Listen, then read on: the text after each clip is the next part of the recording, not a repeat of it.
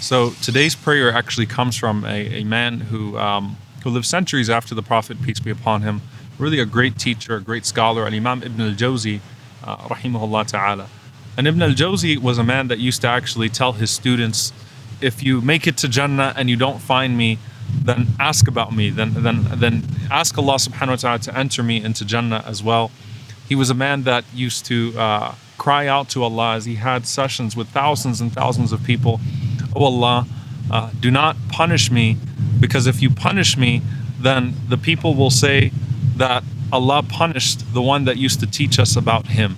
So he used to have these beautiful du'as and these beautiful pleas to Allah subhanahu wa ta'ala, which was really one that was born out of a fear of hypocrisy, that I'm teaching people about you, don't humiliate me, because then they will say that that Allah humiliated the one who used to teach us about him. That I'm guiding people to Jannah, or I'm acting as an instrument of guidance, Allah's ultimate guidance, but don't let it be that people show up in Jannah and they don't find the one that taught you or taught them about you. So this particular prayer is the one that I'll share for today, though, that I've chosen today. He said, Ilahi, O my Lord, لا تعذب لسانا يخبر عنك. Do not punish a tongue that informs about you.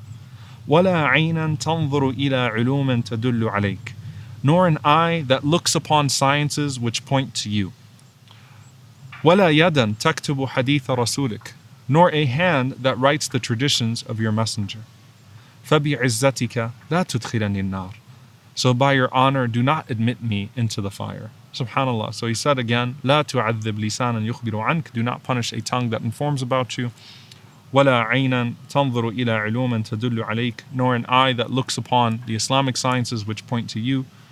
ولا يدا تكتب حديث رسولك. Nor a hand that writes the traditions of your messenger. فبعزتك لا تدخلني النار. And so by your honor, do not admit me into the fire. This is one of the things that we learned from the Prophet, peace be upon him, to invoke Allah subhanahu wa ta'ala with our good deeds. And that's not out of arrogance, but it's actually out of humility, that I know that I have flaws that could potentially cancel out these good deeds.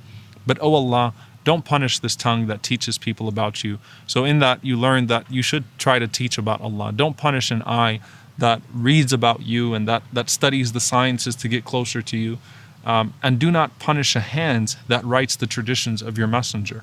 What it means is that you're invoking Allah subhanahu wa ta'ala, that I recognize that I have shortcomings. I recognize that I'm not the best person. I recognize that I have flaws that I need to overcome.